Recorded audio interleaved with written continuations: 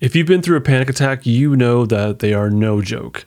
You actually might go through panic attacks repeatedly, or maybe even the same time every day, like at nighttime. That's actually where this discussion starts off, with one of my community members asking about this during one of our meetups. This short conversation touches upon how to reduce the intensity and the frequency of panic attacks through both passive and active means, focusing on the polyvagal safety state. If you have no idea what the polyvagal theory is, listen to episodes 101 through 109 of this podcast. I'll put a link for you in the description. My name is Justin Sinceri. I am a therapist, a coach, and the creator of the Polyvagal Trauma Relief System. Welcome to Stuck Not Broken, where I teach you how to live with more calm, confidence, and connection without the psychobabble or the woo-woo. This podcast is, of course, not therapy, nor is it intended to be a replacement for therapy, and these meetups aren't therapy either. So I have a question. I do tend to get dysregulated pretty much almost every night, come around 10 o'clock. Is it just, do you get ahead of it, or what are your thoughts to help me? What I would say, so I think getting ahead of it's always a really good idea.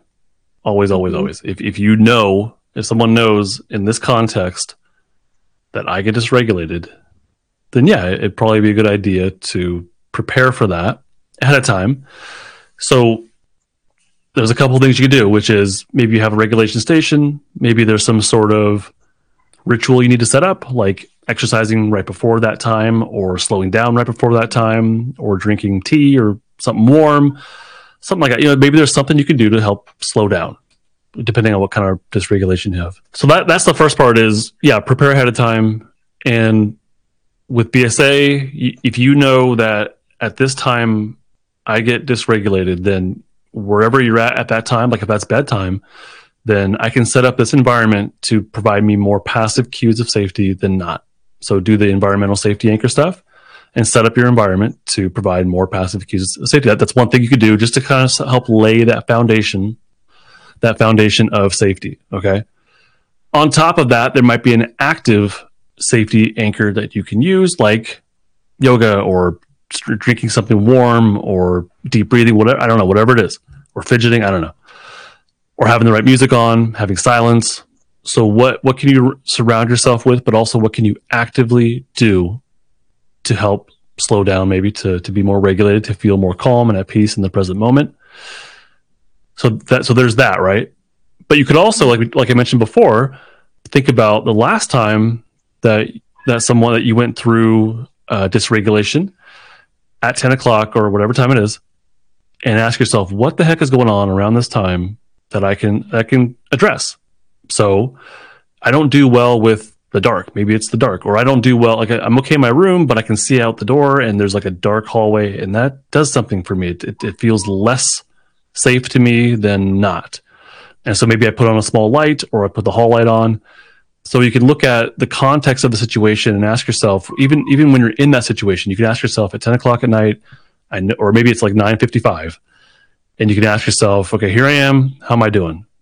And then look around and notice what is there anything that I can notice that clearly sends me more into dysregulation than into safety, and that could be addressed. But then also you could reflect on the past, like reflect on last night and ask yourself, what is going on before this and during this that maybe I can address and start to change to help set myself up for more passive cues of safety, based on what I'm seeing, or maybe something that's like building up the entire day. And the issue is not 10 o'clock at night, but the issue is at the end of my workday, I never give myself that solitude that I need to slow down and to read a book or whatever, So maybe the issue is not this time of day. Maybe the issue is earlier in the day, and I just never gave myself that, what I needed at that time. It could be a bunch of things. You have to kind of like trace your footsteps, I think.